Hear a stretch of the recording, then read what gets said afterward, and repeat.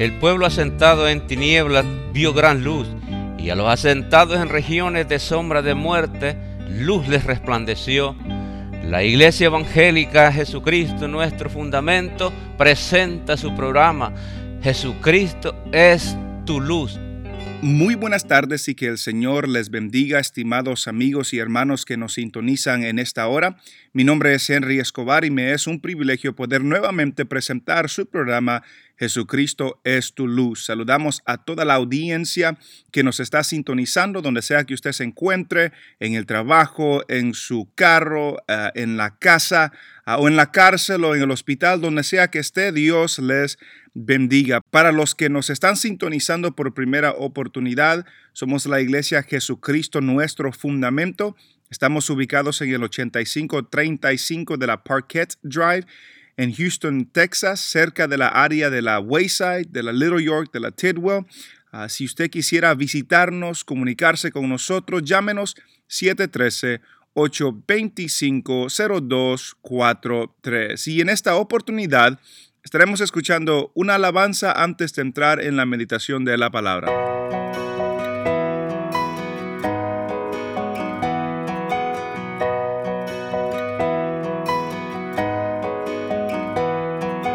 Su gracia nos dio, por mí en la cruz Él sufrió,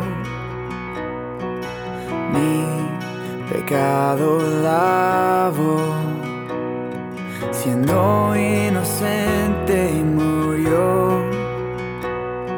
Mi mente no puede entender cuán grande tu amor por mí es. Tu gracia sin fin, moriste por mí, ahora vivo estoy, todo lo entrego. Ser como tú es mi deseo, eres mi único anhelo. Jesús, mi esperanza eres tú. La muerte vencida fue, en mí ya no tiene poder.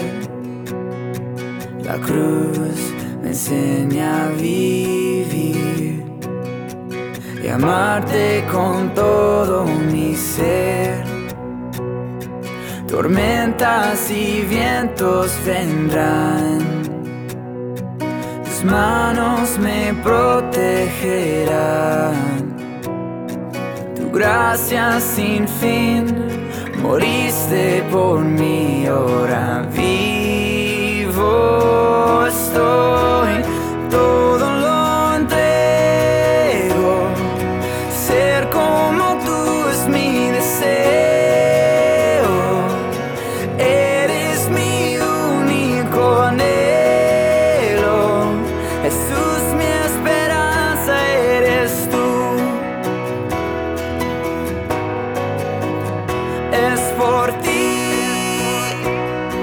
Jesús, por ti vivo, por ti.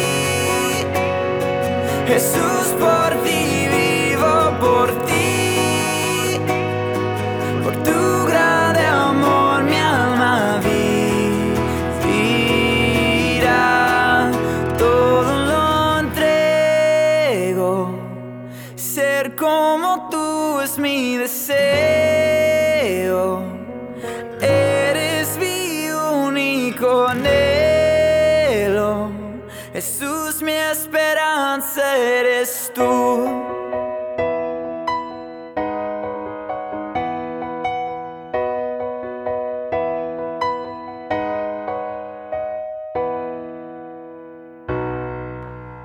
El número a comunicarse es 713-825-0243. Y si estas enseñanzas han sido de bendición para sus vidas, usted puede volver a escucharlas visitando la página de internet soundcloud.com, soundcloud.com. Puede escuchar, puede buscar a Henry Escobar y descargar las enseñanzas que ha escuchado y aún compartir con otras personas que usted cree que será de bendición para ellos. Y en esta oportunidad estaremos terminando nuestro estudio en Romanos capítulo 11, versículo 11 al 16, que se compartió en nuestra iglesia. Si su transgresión es la riqueza del mundo y su defección, su derrota, su fracaso es la riqueza de los gentiles, ¿cuánto más su plena restauración? Si la falta de ellos, si la maldad de ellos, si la desobediencia de ellos resultó en esto que es bueno, que es la salvación a nosotros, ¿qué no será cuando ellos sean restaurados completamente? Entonces, la pregunta original de ellos era, ¿ha desechado Dios a su pueblo? No. Versículo 11, ¿ha tropezado los de Israel para que cayesen, para que ya no haya esperanza? No, porque en el momento han cometido una transgresión, resultó en salvación a los gentiles, resultó en riqueza al mundo, pero vendrá el día cuando habrá una plena, completa restauración. Y al final del capítulo 11 habla de eso, vamos a hablar después. Pero es el contraste que está dando. Lo negativo de ellos resultó en algo positivo para nosotros. Y si lo negativo resultó en algo positivo, ¿qué no será la restauración de ellos completamente? Y luego en el versículo 13 dice, porque a vosotros hablo gentiles, por cuanto yo soy apóstol de los gentiles, honro mi ministerio. Entonces Pablo se dirige a ellos, a los gentiles, hablando de Israel, porque después les va a decir, no se crean mucho ustedes de que ustedes han recibido salvación, no se crean mucho. Con ustedes estoy hablando, les dice. Porque a vosotros hablo gentiles, por cuanto yo soy apóstol a los gentiles, honro mi ministerio por si en alguna manera pueda provocar a celos a los de mi sangre y hacer salvos a algunos de ellos. ¿Cuál era la pasión de Pablo por Israel? Que sean salvos. El llamado de Pablo era a los gentiles, pero hacía eso por si acaso alguno de sus hermanos de la sangre, de carne, de descendencia sean salvos. Y pienso yo y medito en lo que Pablo está haciendo aquí, lo que está diciendo aquí. Y pienso yo si nosotros tenemos ese afán, por así decirlo, de la salvación de nuestros hermanos. Ese anhelo de que nuestros hermanos sean salvos. Esa desesperación, por así decirlo, de que nuestros hijos, nuestros padres, nuestros esposos, lo que sea, quien sea, sea salvo. Y Pablo tenía ese deseo, pero Dios lo había llamado a algo específico. Yo soy apóstol a los gentiles.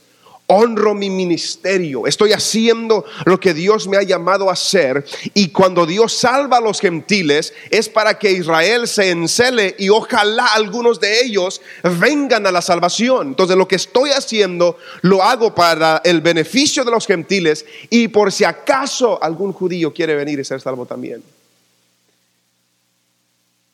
Y me pregunto yo, si nosotros obviamente no somos apóstoles de los gentiles, ni somos apóstoles, no deben de haber apóstoles hoy en día, ese es otro tema. Pero donde Dios nos ha colocado, donde Dios nos ha puesto, de la manera como Dios nos ha bendecido, nos ha equipado, los dones que Él nos ha dado, los estamos usando a tal grado que honramos a Dios. Honro mi ministerio, le doy gloria a Dios por el ministerio. Estamos honrando a Dios con lo que hacemos, con el fin y la meta de que acaso Dios salve a algunos. De que si acaso Dios salve a algunos. Y Pablo no tenía la esperanza de salvarlos a todos, pero la oración a Dios por Israel era que sean salvos. Y él hacía lo que él hacía con los gentiles, por si acaso algunos de mis hermanos pudieran recibir esta salvación. por si acaso de alguna manera los pueda provocar a celos a los de mi sangre, para ser salvos a algunos de ellos. Tendremos ese anhelo nosotros. Tendremos ese deseo nosotros. Que debemos entender que no lo podemos alcanzar todo. Ninguno de nosotros podemos alcanzar, nadie puede alcanzarlo todo, ni Pablo lo podía alcanzar todo. Pero Pablo podía hacer lo que Dios le había llamado a hacer. Y en lo que Pablo hacía que Dios le había llamado a hacer, el anhelo de él que algunos sean salvos. Y yo no sé a qué exactamente Dios nos ha llamado como iglesia y cómo Dios le ha llamado a usted individualmente y a mí individualmente. Pero debemos de tener el anhelo de a lo que Dios me llame, de la manera como Él me ha equipado, de la manera que las habilidades y los recursos que Él me ha dado, que yo los use para su honra, para su gloria, y a ver si Dios, por su misericordia y por su gracia, salvará a algunas personas. Y que la salvación venga a ellos también. Sea el anhelo de Pablo. Hago lo que hago, Dios me llamó para hacer esto entre los gentiles, pero lo hago no solamente para los gentiles, sino para que los judíos también vengan a la salvación.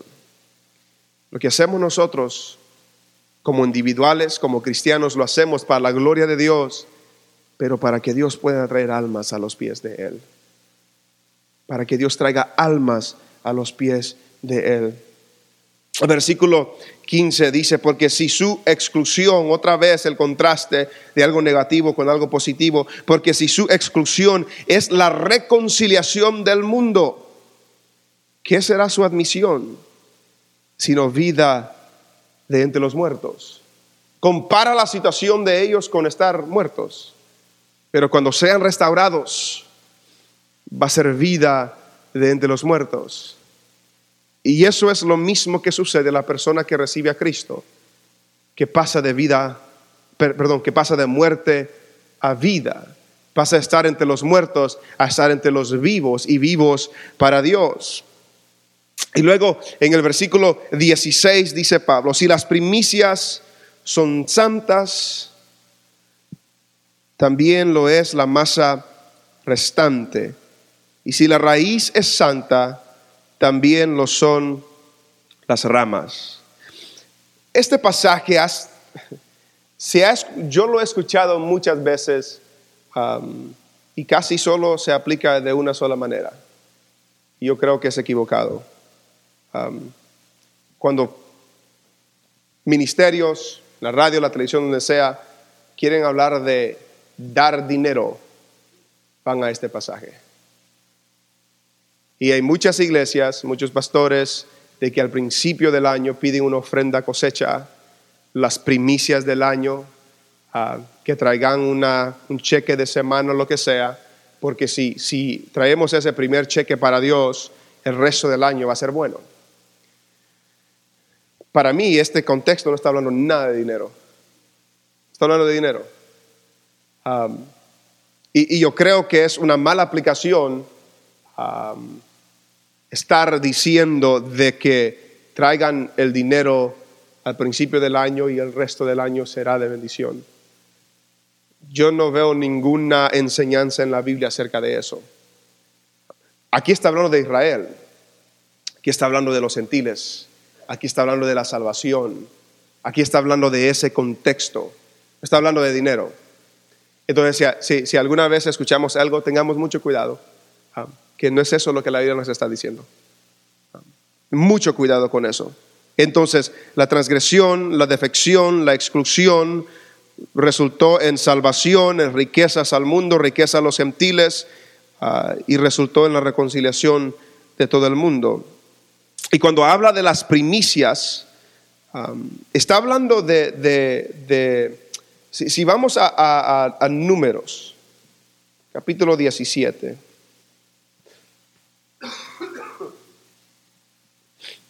Números, capítulo 15.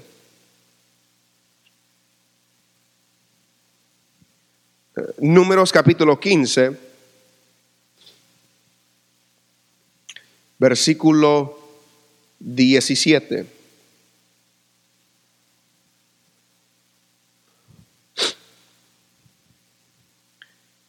Números capítulo 15, versículo 17 dice: También habló Jehová a Moisés diciendo: Habla a los hijos de Israel y diles: Cuando hayáis entrado en la tierra a cual yo os llevo, cuando comencéis a comer el pan de la tierra, del pan de la tierra, ofreceréis ofrenda a Jehová. De lo primero que amaséis, ofreceréis una torta en ofrenda, como la ofrenda de la era, así la ofreceréis. De las primicias de vuestra masa daréis a Jehová ofrenda por vuestras generaciones. Es esa la idea de donde viene esta frase en Romanos. Si las primicias son santas, la idea era que las primicias era la primer cosecha, la primer porción de la cosecha que debía ser ofrecida a Dios.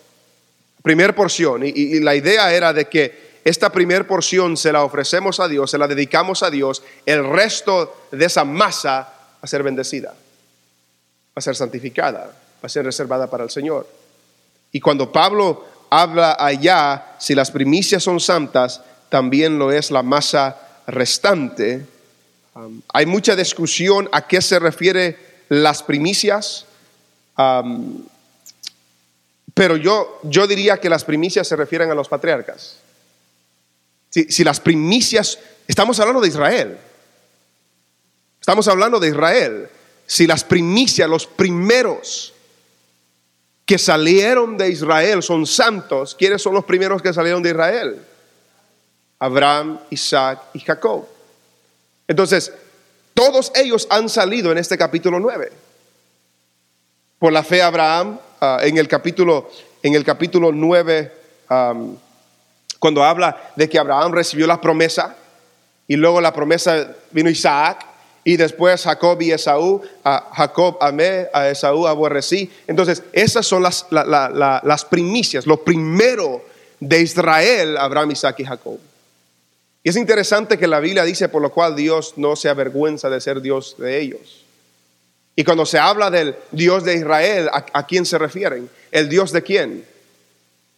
Dios de Abraham, de Isaac y Jacob. Dios no se avergüenza de darse Dios de ellos. Si las primicias son santas, si los primeros son santos, también lo es la masa restante. ¿Quién es la masa restante? Los demás, la descendencia, Israel. Si las primicias son santas, si los patriarcas son santos, también lo es la masa restante. Y la raíz es santa, también lo son las ramas. Creo que es la misma comparación. Porque adelante,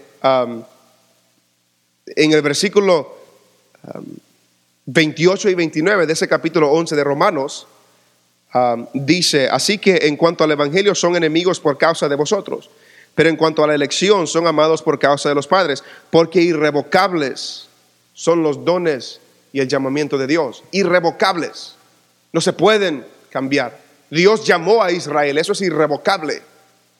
Y el hecho de que en este momento, en este entonces, cuando Pablo escribió Romanos 11, que no estaban sirviéndole al Señor, Dios los iba a provocar a celos. Dios iba a manifestarse a un pueblo que no era su pueblo. Dios iba a ser encontrado por un pueblo que no lo buscaba, que éramos nosotros. Y en base a eso iba a causar que los israelitas tengan celos de que el pueblo que no era su pueblo ahora tiene una comunión con Dios, una relación con Dios.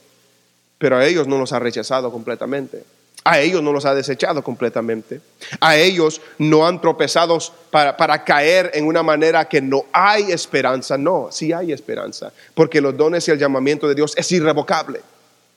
Y si la raíz es santa, también son las ramas. Y si las primicias son santas, también es el resto de la masa. No está hablando de dinero. Tengamos cuidado si escuchamos eso. No está hablando de dinero. Está hablando de Israel. Está hablando de los patriarcas. Está hablando de la fidelidad de Dios. Que Dios llamó a Abraham y le dio promesa. Y porque Dios es fiel, no quebranta su promesa.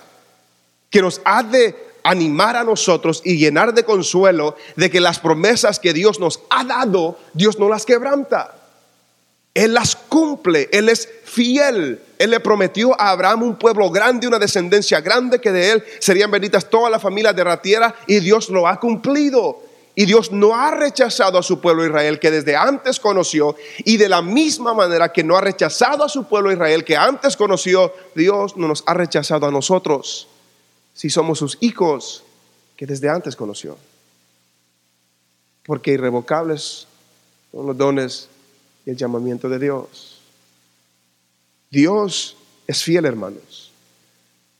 Y a veces no podemos entender lo que Dios hace, de que de esta maldad, de esta transgresión, Dios trajo salvación al mundo. Dios es el único que puede de algo malo sacar algo bueno.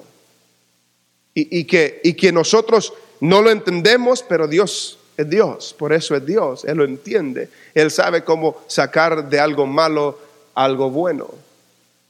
Mire la muerte de Cristo en la cruz. Viéndolo al punto de vista humano, qué bueno salió eso. Murió un hombre inocente, pero desde el punto de vista divino trajo la salvación para todo aquel que crea en Él. Dios de algo malo saca algo bueno. Dios de algo malo, algo negativo, saca algo bueno. Pero vemos en el ejemplo de Israel, de que aunque Dios saque algo bueno de la transgresión de ellos, no significa que ellos no han sufrido por esa transgresión. Han sufrido por esa transgresión. Y Dios los ha castigado por esa transgresión. Pero Dios no los ha desechado. Dios no los ha rechazado. Y yo creo que eso es lo igual con nosotros. Si somos sus hijos y le damos la espalda, somos, como dice el versículo 21 del capítulo 10, pueblo rebelde y contradictor, que no quiere seguir lo que Dios nos ha llamado a hacer. Dios no nos rechaza por eso. Dios no nos desecha por eso.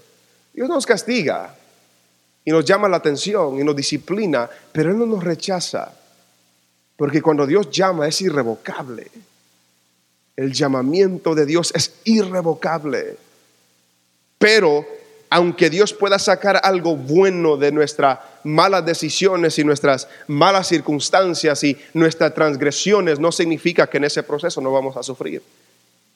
Porque toda decisión tiene consecuencias. Pero la fidelidad de Dios es que Él no nos ha rechazado. Él no nos ha desechado. Él no nos ha desechado. Él es fiel.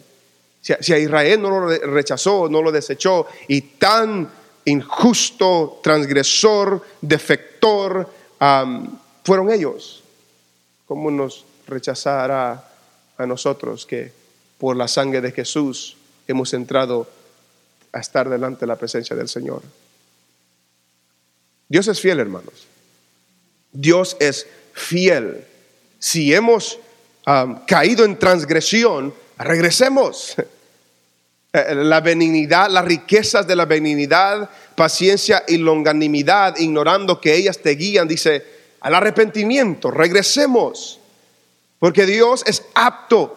Dice aquí cuando habla de Israel, todo el día extendí mi mano a un pueblo rebelde y contradictorio. Dios sigue extendiendo su mano. Aunque caigamos en transgresión, Dios sigue extendiendo su mano, porque Él no nos ha desechado, Él no nos ha rechazado. Nosotros le damos la espalda a veces, pero podemos regresar a Él. Podemos regresar a Él. Como el padre que estaba esperando a su hijo pródigo y cuando lo vio de lejos salió corriendo hacia Dios. Nos está esperando. Dios no nos ha rechazado, Dios no nos ha desechado. Dios puede sacar algo bueno de nuestra maldad, de nuestro pecado, de nuestra debilidad, pero podemos sufrir en ese proceso también. Pero Dios es bueno. Por eso es Dios. Por eso Él es soberano. Por eso cuando se da la pregunta, ¿será que su palabra ha fallado? No, no ha fallado. ¿Será que Dios es injusto? No, Dios no es injusto. ¿Será que Dios ha rechazado a su pueblo? No, Dios no ha rechazado a su pueblo. ¿Será que ellos tropezaron para caer? No. Por el tropiezo de ellos, la transgresión de ellos, vino la salvación a nosotros. Y esa salvación a nosotros es por pura misericordia y gracia de Dios. Y por eso estamos aquí en esta noche. Porque reconocemos que solo viene de Él, no de nosotros. Solo viene de Él y no de nosotros. El tiempo se nos ha terminado. Quisiéramos recordarles que esta programación es patrocinada por los hermanos de la Iglesia Jesucristo Nuestro Fundamento. Estamos ubicados en el 8535 de la Parquet Drive, en la área de la Wayside, de la Little York, de la Tidwell. Si quisiera visitarnos o está buscando una iglesia donde congregarse, llámenos 713-825-0243. También si quiere una copia de esta programación completamente gratis, llámenos 713-825-0243. Y también si quisiera escuchar o descargar esta grabación y otras más, puede hacerlo en la página de internet SoundCloud, soundcloud.com. Ahí puede buscar a Henry Escobar y escuchar esta programación también. Será hasta la próxima semana y que el Señor les bendiga.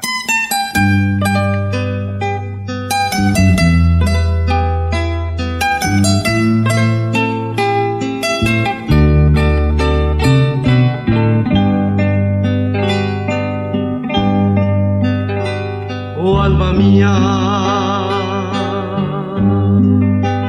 ama a Jehová, porque a su imagen Él te creó, y por la sangre de Jesucristo rescatado en su inmenso amor. Debes amarle, oh alma mía, eres la esposa de mi Señor. Entrégate sin más reservas, que Él sin reservas por ti se dio. Jamás olvides, oh alma mía, las maravillas de tu Hacedor, que por su muerte te dio la vida y eternamente la salvación. Bendice alma mía Jehová, y bendiga todo mi ser su santo nombre. Él es quien perdona todas tus iniquidades, el que sana todas tus dolencias, el que rescata del hoyo tu vida, el que te corona de favores y misericordia, el que sacia de bien tu boca, de modo que te rejuvenezcas como el águila. Ama a quien tanto, sí, ama a quien tanto, a ti te ama, a ti te he amado. Piensa en quien nunca, piensa en quien nunca te olvidará, te olvidará. Busca quien siempre ansía encontrarte.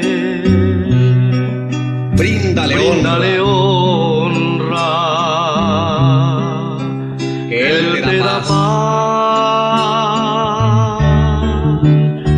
Oh alma mía, oh alma mía, oh alma mía.